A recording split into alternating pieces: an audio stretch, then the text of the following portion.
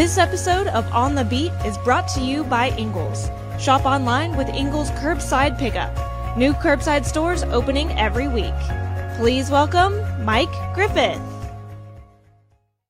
Well, hey, everybody, Mike Griffith here. Welcome to tonight's Ingles on the Beat. Really excited about tonight's show. Going to have a special guest the second half of the show, Peter Burns from the SEC Network. You've seen him on ESPN, SEC Network, College Football Live. He does Sirius XM Radio. Peter, one of the rising stars in the media industry, and certainly I love his breakdowns. And I'm going to ask him about Kirby Smart and the Dogs. I mean, he has some really good information and some hot takes that I don't think you've heard before. Every time I talk with Peter, very bullish on the Bulldogs, but the schedule this year is a little bit different. It's going to be really interesting to get his take. I want to start at the top, and the top is Scrimmage One. Right now, later this week, there's going to be more Georgia practices. They're going to have a scrimmage 2. We're working our way towards the season. It'll be here before you know it. We're just a couple Saturdays away, if you can believe that, 2 or 3 Saturdays away, right? But Scrimmage 1, Kirby aired it out. He put the pedal to the metal. And I wasn't there, but I've talked to a lot of people that were, and I was at Kirby's press conference. And Kirby made it very clear that he was not satisfied. Now everybody's going, of course he wasn't satisfied. Of course Kirby aired it out. Of course, but this was different. This was different. Talking to people, Kirby wanted, maybe I think this has to do with the infusion of all these young players. You know, now that you get 18, 20, midterm enrollees, there's more youth on that field than ever before. Okay. And they need to understand what's ahead. And Kirby wanted them to perform at a certain level on Saturday, and some of them didn't. And he said that. There were some guys that pushed through, and there were some guys that didn't. And in a roundabout way, if you read the DogNation.com coverage from the weekend, you can kind of pick through that and kind of get a clear idea who Kirby Smart was talking about. I'll go position by position for the purposes of this show. It's a little bit easier to break it down like that. And it starts with the quarterbacks, all right? So a lot of people have the predisposed notion that, well, it's going to be Carson Beck that starts. And I believe that. I think it's going to be Carson Beck that starts also. But I don't know that it's going to be Carson Beck that ends. And if you look at the first 7 seasons of Georgia football, I want to say 4 of those 7 seasons, let me think about this here now, because Jake Fromm went wire to wire in 18 and 19, and Stet went wire to wire last year. But in the other 4 seasons, you had a different starter for the last game of the season than the first game of the season. So when we say what's the norm, it's kind of iffy whether or not a guy holds his job. And this is one of those years coming in where it's not a given that it's Carson. You know, last year it was a given that it was Stetson, okay? He was the guy. The offense was designed around him. The year before, it was all JT. I mean, Stetson only threw 4 passes in the spring game the year before. It was JT Daniels. It was all JT. Remember the trip out to California with the receivers and all that stuff? So they've been settled on quarterbacks the previous 2 years. I think 2020, it was up in the air. Remember, that was the year Jamie Newman transferred out. Well, basically got fired. I mean, Monken comes in. Him and Newman, obviously not on the same page. Otherwise, they don't add JT Daniels through the portal through USC. JT Daniels comes in. They think it's going to be JT. You can go back and look at Kirby's transcripts. He's saying he thinks JT is going to be ready for the opener. JT wasn't ready for the opener. So it was Dwan Mathis. Dwan was next man up. Dwan had earned it. Remember, Dwan came back from the brain surgery. I mean, what a story that was. Kirby saving his life, or the Georgia program saving his life, his dad said. And in the way Kirby Smart responded to that family in Detroit, it was one of the best stories that I've seen play out at the college level was the Georgia Dwan Mathis story. Albeit Dwan's time on the field was short-lived. Second quarter, you're down to Arkansas with Stetson Bennett time. Stetson came in. Georgia was still down at halftime to Arkansas. But Stetson came in, lit it up in the second half, and it became the Stetson Bennett show until it wasn't. And, well, we don't need to rehash all that. Point is, this year is similar to that year in terms of there's not one guy. There's 3 guys. And right now, it's Beck and Vandergrift kind of sharing the ones, but Gunnar Stockton's making a move, man. Gunnar Stockton had a good scrimmage. Now, granted, Gunnar was working with the 2s, and it's a little bit, and working against 2s also. And it's a little bit hard to evaluate a guy working with 2s. It's not the same level, right? Maybe it's a different speed, not a full different speed, but maybe a half tick different speed. So will Gunnar get some reps with the 1s this week? Okay. That's one of the questions that comes out of this. Because Beck and Vandergrift had some opportunities they didn't take advantage of. They both overthrew guys that were open deep. They were both a victim of some drop passes, but Beck had a moment. Somebody's telling me like he just dropped the ball in the pocket. Like, what do you mean he just dropped the ball in the pocket?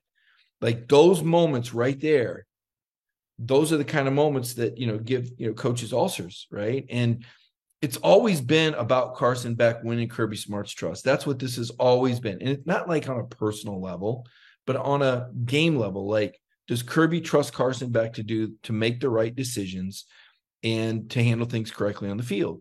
And this goes all the way back to the 2021 season. It was supposed to be Carson Beck's turn to start when JT was injured, but he had a bad week of practice. And Stetson was ready, and Carson wasn't. And the rest is history. Stetson threw 5 touchdowns against UAB. And when JT was, went down again against Vanderbilt, that was it. It was Stetson time, and Stetson took over the team. And Carson's been waiting, and he's, he did a lot of videos in the offseason, did some interviews. We've written stories about what Carson said, how he almost transferred last year and why he didn't. And how he's grown up and he's ready. You look at him, he's more physically mature, he's thicker. I mean, Carson Beck is an NFL quarterback talent. There's no doubt about that. So you might say, well, how could he not be the starter then? If he's the most experienced guy and he's got all this NFL. Well, I think he will be, number one. I do think he's going to start that opener, but you're seeing the reps continue to get split up. And that's what's a little different. And last year, it was all Stet. Stet was 85, 90% of the snaps were the ones. There wasn't any talk about seeing somebody else. This is seeing somebody else. This is seeing what Brock Vandegrift can do and Gunnar Stockton can do. So Beck just needs to make good decisions and needs to avoid the absent-minded moments and just his personal disposition, right? Like they're looking for a certain disposition. And Carson needs to check all those boxes.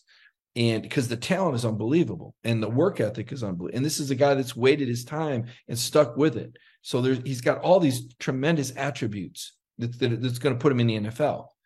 Now, Vandegrift is a guy who brings more mobility to the table, right? Kirby likes the RPO. He likes the dimension that a running quarterback, not to the extent that, the guy could just stink. No, I mean, Vandegrift has got to be more accurate with his throws. He can't continue to come out, with his hair on fire and a little too gassed up maybe.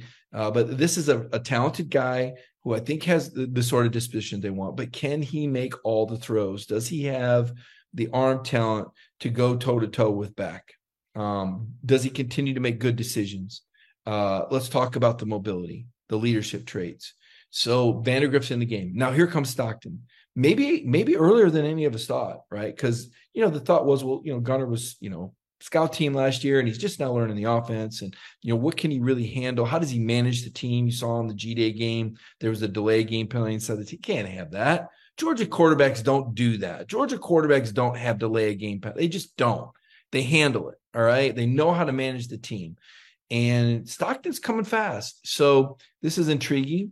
You can say, oh, yeah, Beck's going to start. Okay, yes, Beck is going to start. But this is one of those stay-tuned deals. Now, as long as Carson Beck's winning, I think he's the guy, right? As long as he's not putting the team in adverse situation, I think he's the guy. But just know there are very capable guys. This is close. Like last year, it was always going to be Stetson. It wasn't close. I mean, Carson looked great in some of those games. Couldn't have looked any better. And it wasn't like he got put in early the next week because he earned it, okay? Or deserved it, so to speak. It was all Stetson most all the time. This year, I think it's going to be different. And I think the schedule, not just because you have 3 talented quarterbacks that don't have a ton of experience, but because of the schedule. I mean, Kirby is the master of playing the hand that's dealt to him. He doesn't complain about it. Right? When we ask him about rules, changes, or transfers, he doesn't just sit there and mope and groan and complain and put on Twitter like Lane Kiffin. Kirby says, look, this is the world I live in. It does me no good to try to change these rules. I'm going to spend my time and efforts in learning how to take advantage of these rules to keep Georgia on top, right? So the schedule. Kirby couldn't control the Oklahoma game not happening, not coming off. That's not his fault. They wanted to play Oklahoma. You heard Brock Bauer say that was a game he was really looking forward to. The team is disappointed. The team wanted to play at Oklahoma. They wanted that road trip. You come to Georgia to play marquee opponents. So it's not like the Georgia guys are going, oh boy, we're so glad it's going to be. No, they wanted to play Oklahoma. You have to understand that. So, but that's not the hand you've been dealt. You've got Ball State at home instead now. So you open with UT Martin. at home, and then you play Ball State at home, and then you get an SEC game at home with South Carolina, albeit a very reloading South Carolina team. They're not going to be ready for Georgia. They are not going to be ready for Georgia. Ugly football game coming up. Then you got UAB at home and Trent Dilfer and whatever sideshow that is. Remember, Kirby was friends with Bill Clark. Be interesting to see how Kirby engages Trent Dilfer. Two different mindsets there completely. And Dilfer, a Super Bowl champ, right? But Kirby's gonna Kirby, right? Kirby ain't gonna ask for his autograph at midfield, I can tell you that.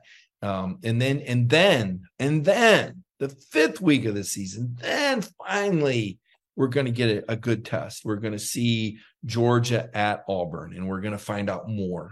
First of all, who's the quarterback going to be? We're going to see who some of the playmakers are. We're going to know, we're going to think we know strengths and weaknesses, but can any of those first four teams really test you enough to identify who and what Georgia is? I don't know that they can.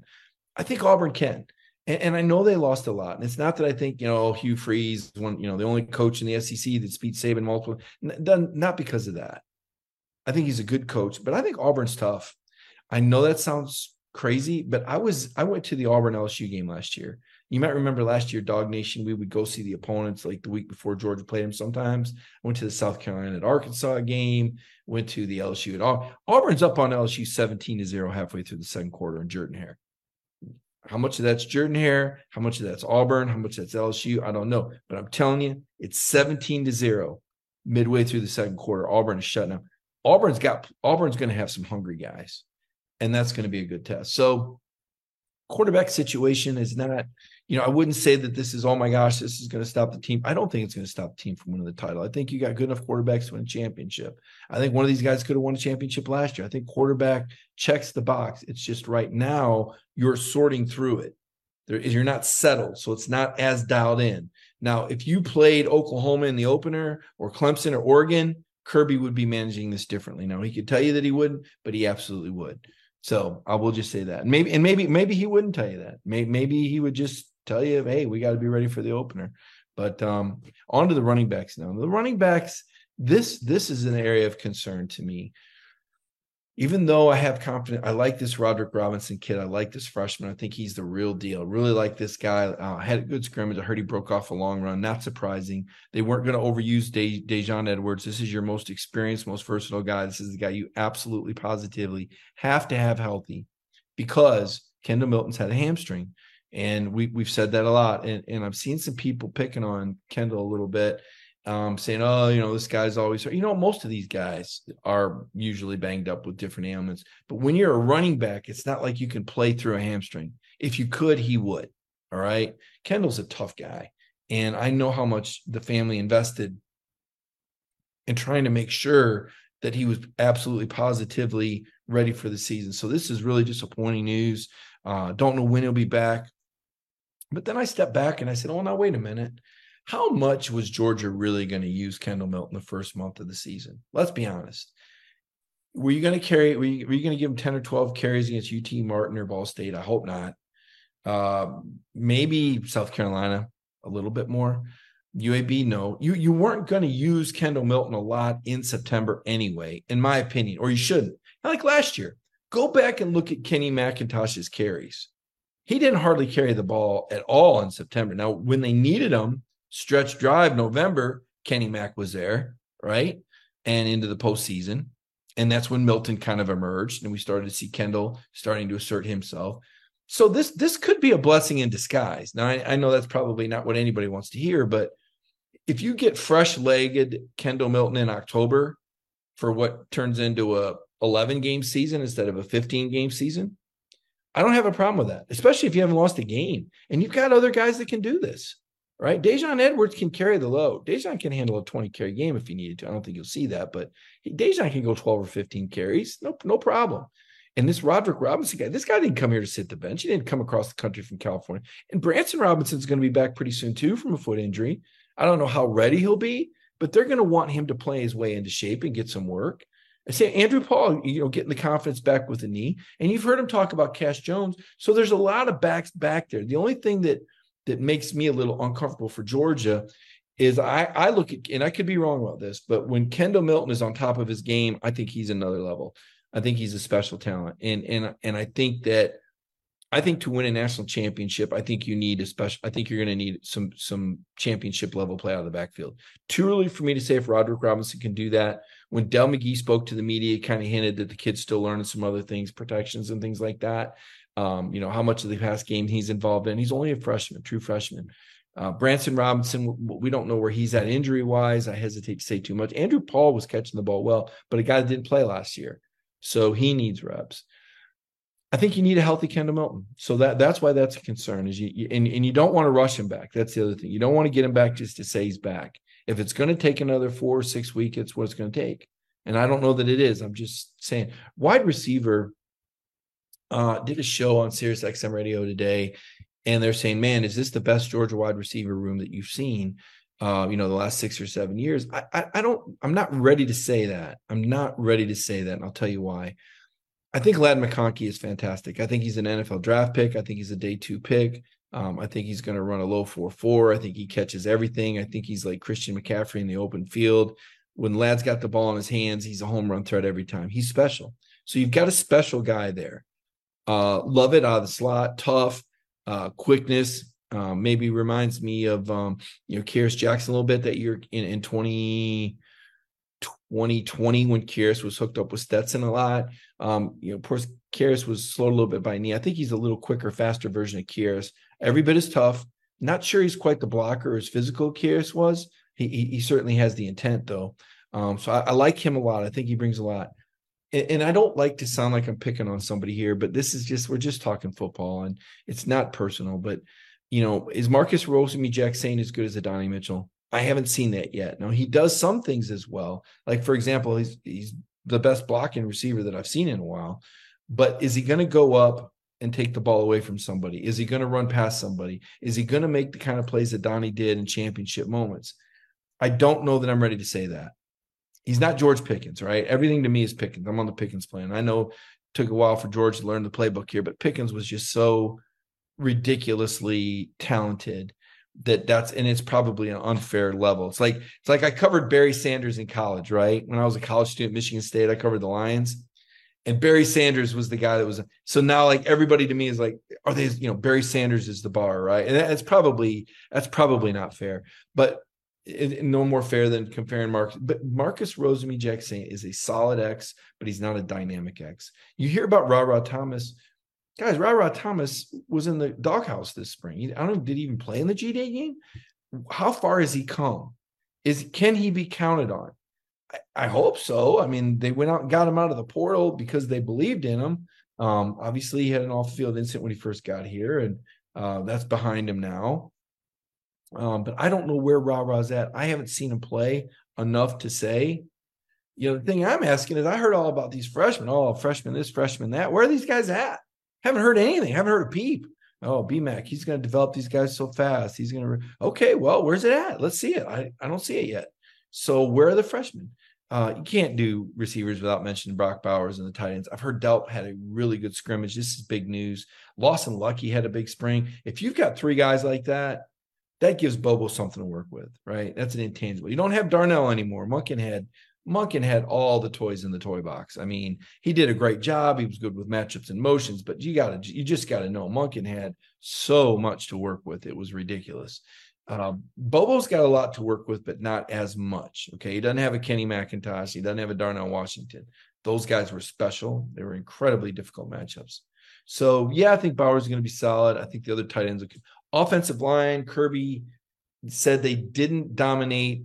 I don't know if dominate was the word that he used, but he said that the offensive line was not as effective in the scrimmage as it was during the week. He expected more, in short. Now, maybe some of that's the D-line rising up, but I think he's looking at this offensive line as kind of being a big winning edge. And I am too. I think the power run game is going to be back.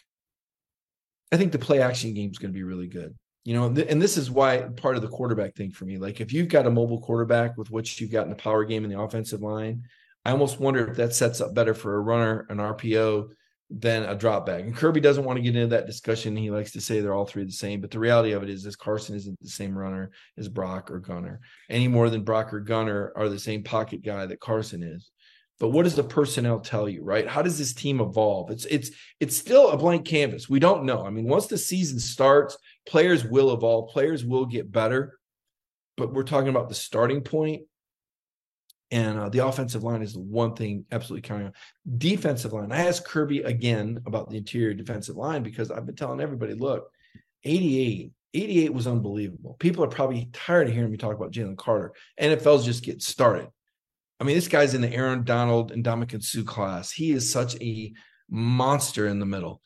And while Nazir is good and Zelo Zionloga good and Warren Brinson, they're not that. Okay. They're solid. Like Kirby said, they strike people, they hit people. But Jalen was a train wrecker, was a havoc maker, according to the head coach. That's the words he uses. And you don't have that. So Kirby said they're going to have to do some different things to create pressures and some different personnel packages. And I think he's going to be counting on some of those freshmen outside linebackers to be on the field. Now, you got Michael Williams, preseason All-American at end. Oh, by the way, just another first-round pick. But your interior defensive line is not going to be what it was last year. And you've got so much talent in that outside linebacker room, but not one of them is Nolan Smith yet. And Nolan brought intangibles in addition to his great pass rush where, someone said to me, well, he didn't have a lot of sacks. Well, that's not because he couldn't pass rush. It's because the other team knew how good he was and they schemed away from it. Like he never had the opportunity for sacks. They knew what side he was on. They had a plan for him, roll away, throw it quick. It wasn't that Nolan Smith wasn't rushing the passer, folks. So you don't have that. Chambliss returns. He's the most experienced guy, but you need one of those freshmen outside linebackers to step up, right? You need to have somebody get healthy.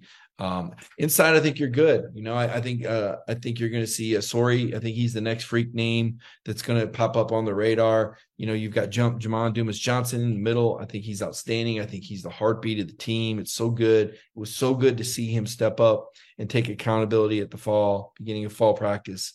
That was needed. That was a leadership moment for Jamon Dumas-Johnson. It's not something we're going to harp on every week or bring up every week, but you can't ignore the offseason, and the offseason had to be handled and processed the right way, just like everything else at Georgia, right? There's a right and a wrong, and Kirby always wants them to take that high road. But with Smile Munden injured, I think this is where you see Sori step up, and we've been hearing so much about him. Jeff Santel was talking about, just his exploits in high school and just how athletic he is. I'm eager to see it, and apparently he's doing the right thing. Schumann's coached him up. Obviously, Glenn, nice bump in salary up to like 1.9 million or something like that. Who gets a 1 million? Not just who makes $1 million. How'd you like to get a raise of $1 million? Glenn, we're going to pay you another $1 million. Wait a minute, you're going to raise my salary from 800,000 to $1 million? That's great. No, we're going to give you another $1 million. It's 1.9 million to be precise. So Schumann, that should keep him around here for another couple of years. He's got a family. He's got kids. Happy for Glenn to get that sort of salary. To me, that's Georgia saying, don't go be a head coach somewhere. We're going to pay you plenty of money. And that's what that means. So I don't think he's going anywhere. Secondary, you got the best safeties in the country. You really do. I mean, Javon Bullard and Malachi Starks, it just doesn't get any better than that. I mean, both incredible athletes. Bullard he brings the pain, and Malachi's like a center fielder out there. And the corners, I mean, Kirby has talked about Lassiter being a little banged up. He says he needs to get back out there, knock off some roughs. But again, silver lining, other guys get more reps. Nyland Green, Dalen Everett, those are the next men up kind of thing. And then at star, you got Tyke Smith and Jonel Aguero. And man, that's a 1-2 punch. So I'm going to be really interested. Who's going to return, right? McHugh Muse. Did I say that right? McKay Muse. This guy's a playmaker. He had a great scrimmage, tremendous in the open field, kind of a water bug kind of guy. I'd like to see him get more of the return work. I know that Kirby has a comfort level with Ladd McConkey, but McConkey is a guy, if you're not careful, that you can overuse because he's always on the field and he's a always say yes guy. But to me, you don't need Ladd McConkey running back kicks or punts. Maybe 8 or 9 a year tops in the big games, but you don't need to see Ladd McConkey back there for UT Martin or Ball State. And I know Kirby likes to put frontline players on there. I get that. I understand that he's committed, and he is the master of roster management. So I'm not telling him how to do his job. I'm just speaking from my own, armchair quarterbacking here. I hate every time I hold my breath every time I see McConkey return a kick because he's too valuable. He's become that valuable now. I mean, there's not a replacement for Ladd McConkey if he goes down. And I'd hate to see it because I don't think they have that much depth at receiver that you just plug another guy in, right? That Alabama team in 2020, when they had the guy get hurt returning kicks, and I just said, man, this is the dumbest thing in the world. They had enough other receivers to pull it off. I don't know that Georgia really does, not frontline guys. You might say Arian Smith, but Arian had another big drop, ball went through his hands, got intercepted. Like Arian is still in, and BMAC is coaching him up. He's coaching him so hard, and he's going to be good. He's going to be good. Track speed, 4.2 guy. I mean, it was so good to hear him talk at the start of fall drills, just knowing what he'd been through. I was so glad Kirby went out there and we were able to give Arian that attention and tell his story. This is a guy that's battled back from so many different injuries. Obviously, he loves football, but I just don't know that he's going to ever be that go-to guy. Not at Georgia. I think maybe later in his career he grows into that. Special teams, Thorson's punting, the kicks. I'll be honest. I need to do some more work on the kicks. There's still some time left in that place kicker battle. Overall, I don't think this Georgia team is quite as far along as last year's was, and certainly not as 2021's. And that doesn't mean they're not going to win. That doesn't mean I'm saying they're not going to be. It just means it's going to be more of a work in progress. And some of that is, of course, you're changing quarterbacks. I don't think the coordinator change is nearly as big as some people do. I actually look at that as a positive because Bobo was in the system last year. He knows the terminology. He knows the playbook. He knows the personnel. And he's got that lifetime trust with Kirby. Those are two guys look each other in the eye. Nobody's BSing anybody, okay? Nobody's hiding any motives from the other guy. Kirby, Muschamp, Bobo, these guys go way back. They used to be known as the Three Musketeers, right? It's what Goff used to call them. Coach's sons. They all know one another. They're all tight. Great friends. And that brings a certain chemistry to the staff as well. But the Bobo thing is just to me, that's one of the most overplayed stories because it's really not about him. It's about what can Georgia do with the personnel. Yeah, I mean, if Munkin was here, it was going to look different. What can Georgia do with the personnel? That's the question. And how does Bobo see it? Like, what is the 11 best? Is it going to be 2 tight end, or is it going to be 1 tight end and 3 receiver? Again, Bobo talked about how that's a competition, right? Does Delp /Lucky beat out Lovett in the slot, having Lovett in the slot? I don't know the answer to that question, right? You can't have it all. You can't have 3 receivers and 2 tight ends. I suppose you could if you went empty, but I don't think we're going to see that. I mean, I'm not sure what we're going to see. My inkling is that we're going to see more power football. We're going to see more play action. And depending on the quarterback and the opponent, it's going to determine the ratio, right? And that's just how Georgia is on offense. That's how Kirby wants it.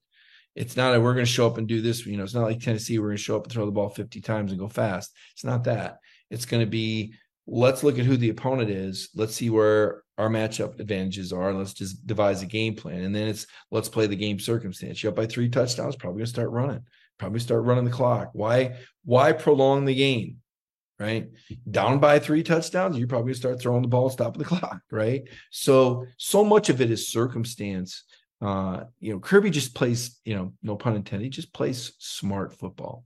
So that's kind of my presentation. I did a stock report. You can look on dognation.com. I had some players up, some players down, some of the names mentioned, a few you may not have heard, maybe maybe a defensive lineman in there that Kirby openly challenged. Before we go to our halftime break, though, I got to tell you, I watched some of the dogs in the NFL this weekend, and it's getting a lot easier to find them, right? Pretty much any game, any channel, you're going to find a Georgia Bulldog on TV playing in the NFL. But I was drawn to Stetson because I followed his story so closely here, and I've written so much, and I really like writing about Stetson because he's a colorful guy, and his story is just so interesting. And it remains, to me, one of the more interesting stories out there. So he goes out there and he nearly throws a pick 6. SoFi Stadium, right? Same, you can't make up the storyline. Same stadium. He just won 6-5-7. He's back in for a preseason game against Los Angeles Chargers. Darn near throws a pick 6, gets dropped. But then he puts together a 16-play touchdown drive. He shakes it off and puts together, and that's what McVay said he likes about him, is that the guy can shake things off. It just because he has one bad moment doesn't mean anything. He had a couple other he got sacked 3 times, but he also made some plays. He also extended some plays. He made some really nice throws. He showed you why the Rams drafted him. He showed that upside, right? Now, no, he's not a finished product. He's not Bryce Young, okay? He's getting better, though. He is getting better. Stetson has improved. I could see it. And then the post-game interview, and if you haven't seen it, you need to find it. Like I said, it's on our dognation.com page. Stetson handles, I think my headline was Stetson handles press conference in stride. I love the rapport that he had with the media out there because, these young guys are a work in progress on the field. They're a work in progress in the classroom. They're a work in progress in their media dealings. And obviously I'm in that field, so I can, break it down a little bit more, but to see how far he's come, Stetson is one of these guys that's super intelligent, right? And so sometimes he can come off as a little bit awkward in conversation, but he has found his voice and who he is. And he's very comfortable with himself. And maybe it comes across a little brash, but you need to be a little confident when you're a quarterback. And I just loved the swagger and the interview, very self-deprecating, said he had some bonehead moments, said, didn't turn it over, but I tried to. That's who he is. And it was so good to see him in front of a room that comfortable with himself and on the big stage in LA. Now, I don't know what was in that room, but I'm going to guess that there was half as many people as what is usually sworn by at Georgia. Georgia has prepared Stetson Bennett for the NFL. There's no doubt about that. And it's going to be interesting to follow his story. So I encourage you to check that out. Can't remember who they play this next week, but I'll be keeping an eye on that. And then of course the Eagles, right? All the guys on the Eagles team. You saw Jalen Carter, like first or second snap he's met. Poor Big Ben Cleveland probably remembers Jalen from his freshman year, but not this version of Jalen. And Jalen did this quick club move and just blew by him. And he's hitting the quarterback on it. And you're going, folks, get used to it. I'm telling you, get used to it. If you're not an Eagles fan, you might want to be one if you like the bandwagon because they're going to be really good. Nolan had a hit. And then Swift, man. When Swift is on, he is so good. He is so good. He's Del McGee, the best back Del's had is Swift. I think even the McIntoshes will tell you that. And Kenny came a long way. And Kenny's a really nice cutback run. Kenny's probably a little more durable, but Swift looked great on this 22-yard run. It just brought back memories when he was healthy at Georgia. I hated the way DeAndre finished at Georgia in 2019. It was all on his shoulders. He got hurt at the end of the year. 2018 was so much fun. Still think that 2018 team could have won a national title if DeAndre Walker hadn't gotten hurt in that game against Alabama in the SEC title game. Still go back to that and go, if Georgia had the depth, they would have got by that one. They really would have. But they didn't have championship depth yet. Brenton Cox wasn't quite ready. So that's going to do it for the first half. I want us to take a moment now to recognize our sponsor, Ingles. They sponsor the show every Monday night. I enjoy doing the show. I appreciate Ingles. I appreciate y'all watching, listening. Follow me on Twitter at Mike Griffith 32. But right now, let's pay attention to our sponsor, Ingles, and their message. And when we come back, the great Peter Burns joins us on the beat. Did you know that Ingles sells more organics than any other store? Or that they run their own dairy? Or that they only serve USDA choice and prime meat? Did you know that they have more local craft beer than any place else? Or that they have Energy Smart stores? Or that they professionally slice and package imported cheese from Europe? Did you know about their giant international aisle, local farm partnerships, curbside pickup, wine department? Or that they donate 3,956 meals a day to local food banks? Well, now you do. It's all in the bag. Ingles, low prices, love the savings.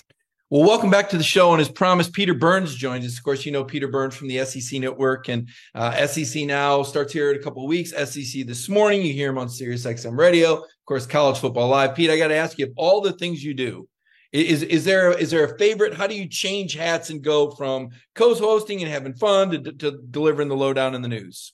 Yeah, I say that as I'm here in this closet that I'm getting ready to do College Football Live and ESPN Radio here in a couple of minutes before this show. I don't know. Maybe, Mike, I'm so ADD, as you know, from all my shows that I've got to have 19 different things going on. So I'd get kind of bored if I just had one thing. So it's fun. Anytime that I can look for an excuse to get Chris Doering dressed up like a baseball player or a clown or something like that, it warms my heart. And I'm sure a lot of Georgia Bulldog fans don't mind it when Doering, the Florida Gator, has to dress up like that. So yeah, I was going to ask you the genesis, and Chris is just such a good sport. And of course, I think like LSU and this bet you have with LSU and Florida, and whenever Florida loses, Chris has to dress like the clown or dress like Mr. Peanut or dress like an LSU baseball player and get on an airplane, which was, I just laughed out loud. Like, how did this all even start? How does something like that begin? I mean, we had a before we were televised on our Sirius XM show was televised on SEC Network. We had a bet the first year, and actually LSU lost to Florida, and I had to rap a song. I had to create a rap, and I did it. And thank God it was only audio, so it like I can like delete the file, right? But then after that, we said, all right, every single year, let's just throw something on there. Like, it's no fun if we just do like a steak dinner or $100 or something like that. Like, let's have there be a little pain. And sure enough, we started it that way. And we weren't even going to do the bet this year for the baseball national championship in Omaha for the College World Series. And I got a text from Commissioner Sankey going, all right, I mean, what is it going to be this time? So I told Chris, I was like, well, we got to have it. And we came up with the idea that, hey, not only do you have to dress up, but you have to travel to media days like that. So, and listen, I don't feel too bad for Doering. I mean, he loves the attention. So one of these days, I'm surely going to have to be the guy that dresses up. But I don't know if that's going to happen anytime soon, Mike. Yeah, it certainly doesn't seem like, certainly not in football this year. Let's turn to football. Last year, you were one of the people out there at the time, believe it or not, on a limb, picking Georgia to win national title. And this year, the Dogs are number one preseason. But Pete, there's this conception that, well, Georgia doesn't play anybody. Like, where does that in your mind go as someone that's balanced and evaluates the conference on a daily basis? How much stock do you put in that Georgia schedule? Is that really going to catch up to Georgia? Well, first of all, it was 2 years in a row that I called that Georgia was going to title, right? So I said it in 21 and 22. So I was out on the fence for both of those. But I mean, it's true. They don't play anybody this year. I mean, if you look at their schedule, I mean, pretty much every single person right now in college football would say, if I'm a contender, I want Georgia's schedule. Now that's not their fault. I mean, they had Oklahoma's schedule for a long time ago, but because them moving to the SEC, it moved around. But again, Georgia's not going to be looked at. They've reached to such a high echelon. They're not looked at on your regular season success. They've become this part where it's like Alabama football, and they've surpassed Alabama football. It's pass or fail, right? Did you win a title? Did you not lose a title? Those are the only two grades that you have for Georgia football right now. So, the regular season is going to be easy for them, but postseason wise, I think it's going to be tough. I mean, I think this is as wide open as we've had a college football season in a while, because even Georgia coming back-to-back natties, there is some concern, as you guys have pointed out a lot, about the quarterback situation. And I think just overall, like, what's USC bring to the table with Caleb Williams, right? Like, what's going to happen with Ohio State's quarterback situation? Michigan brings back McCarthy, and they're pretty good. Can LSU, build upon last year's success? As Bama figured their thing out. So I probably have more question marks going into this season than anything in a long, long time. Let me reach a little bit further. You mentioned all the usual suspects there. Texas A&M, Tennessee. Do you give them any shot? I mean, listen, as long as you got Josh Heupel running your offense, you're going to have an opportunity. My issue is that when it's that late into the season, that's where the Kirby doing so well in his recruiting pays off. Because listen, Tennessee's still dealing with depth issues, right? I mean, from the whole Jeremy Pruitt debacle to not knowing who their coach was going to be. I mean, it was a mess. You don't just rebuild that overnight, even with the transfer portal. So I looked at it as saying, all right, Tennessee could catch a flyer, in late November. But if you need to ask me what team I believe just has the depth, and it's Georgia. I mean, I think that's, and we realized last year, I was watching that game. It's funny you said that, because I was watching Tennessee, Georgia here on the network as we were re-airing it here at our studios. And I'm like, Georgia just went blow for blow with them and just go, all right, we're not playing patty cake football. We're going to absolutely beat your ass to a pulp. And that's ultimately what they did. And I don't think Tennessee was quite ready for it, and they were reeling early. So has that changed? I don't necessarily know that it's changed. Now, long-winded way of saying, I think Tennessee is more of a challenger to Georgia than I would say A&M is a challenger to the SEC West. I do like A&M this year. I just like them as about more of a 9-3 team, whereas Tennessee, I think, there's a little bit of a higher ceiling if Joe Milton plays well. No doubt. You mentioned Josh Heupel and what he's done. It's about Kirby Smart. This kind of like Kirby kind of got stuck in this no man's land, right? Where for a while it was, oh, well, Kirby, all he does is recruit. Then he wins a national title, and then he wins the next one. Everybody goes, oh, yeah, well, you were supposed to do that. Well, there's supposed to be like some period in between here where the guy gets recognized as a great coach and wins national awards for Coach of the Year, right? Peter, I haven't seen that. What is stopping Kirby Smart? And I know you speak well of them. I mean, those in the know. I mean, you and the Feinbaums, but there's some national media that don't just give Kirby that love. Number one, and number two, I'm going to ask you to follow up because you do multitask and think quickly. I want your SEC Mount Rushmore for coaches after you give me your spiel on where Kirby Smart ranks and perception of Kirby. I think he's still in the shadow of Nick Saban. As long as Nick Saban is coaching in the SEC, everything is going to be, looked at and compared to the greatest coach in the history of college football. Better than Bear Bryant, better than anybody, right? But he is the GOAT. Now, I think that's Kirby always battling that. But I think Kirby needs that. And I think Kirby wants that, right? Like, I think you always want to go against your mentor and you always want to beat him while he's out there. So I think that it would be weird that if Saban stepped away from the game yesterday and it was Kirby, I think Kirby likes to have that person that he each and every day he's like, let me go. I don't think he'd ever admit it, but I think that's part of the motivation and the factor of like, as Bama can do it, I'm going to show you what we could really do. And the chip on the shoulder, the shoulder. For the last 2 years. I mean, real or fake, it doesn't matter. Like Jordan had a lot of fake chip on the shoulder, and it led to one of the greatest careers in the history of sports. So for Kirby, I don't think it matters the adulation or something like that. He gets paid well. I mean, nobody has it better than Kirby Smart right now. Mike, think about this, right? Back-to-back natties, have a chance to do something that no one's done in half a century, and you're doing it with your best friends. Bobo's on this team, right? You've got Will Muschamp here. You're the king of everything at your alma mater, So to me, life is good for Kirby Smart. On Mount Rushmore, I don't know how. I mean, unless this thing falls apart to 7-5, I don't know how you don't have Kirby already on there just because he's done back-to-back national titles. Nick Saban's clearly going to be on that list. Bear Bryant's going to be on that list. And so just thinking off the top of my head, I'm not sure how you don't go Steve Spurrier as being that number 4. Now, there's probably going to be some great coaches that I missed, Vince Dooley being one of those guys. You can go back and look at just what he meant, General Nealon, but way back in the day, and what he meant not only to Tennessee football, but just college football in general, and his service in the war and all of that, being a veteran, and his story is incredible, which we need to be a 30 for 30 or movie one of these days. But I'd probably put that list, and I know that's a little recency bias, but I mean, Kirby's doing things that's absolutely unheralded before, and if he wins 3 in a row, I mean, he's surpassed Nick Saban in my mind, is doing something right now that no other coach has done in the modern game. Yeah, we're in lockstep on that. Pete, I know you got to run here. One more question for you before we go. It's the last year of how things are, right? And then everything just hits the fan next year, the 12-team playoff, the conference realignment. Give me some of your takeaways. And I speak in generalities because I really do appreciate your commentary and your breakdowns, really some ingenious stuff there. Your takeaways of the conference realignments, up close and personal, Texas, Oklahoma, and then this playoff. I mean, are we done with it yet? Do you have any more thoughts about where this ends up ultimately? Yeah, I mean, ultimately, it's probably headed towards more of what we see in the NFL, which is you got one conference, which is the AFC, and one conference with the NFC. It seems to be a little bit kind of looking that way, that it's headed towards, the SEC versus the Big Ten.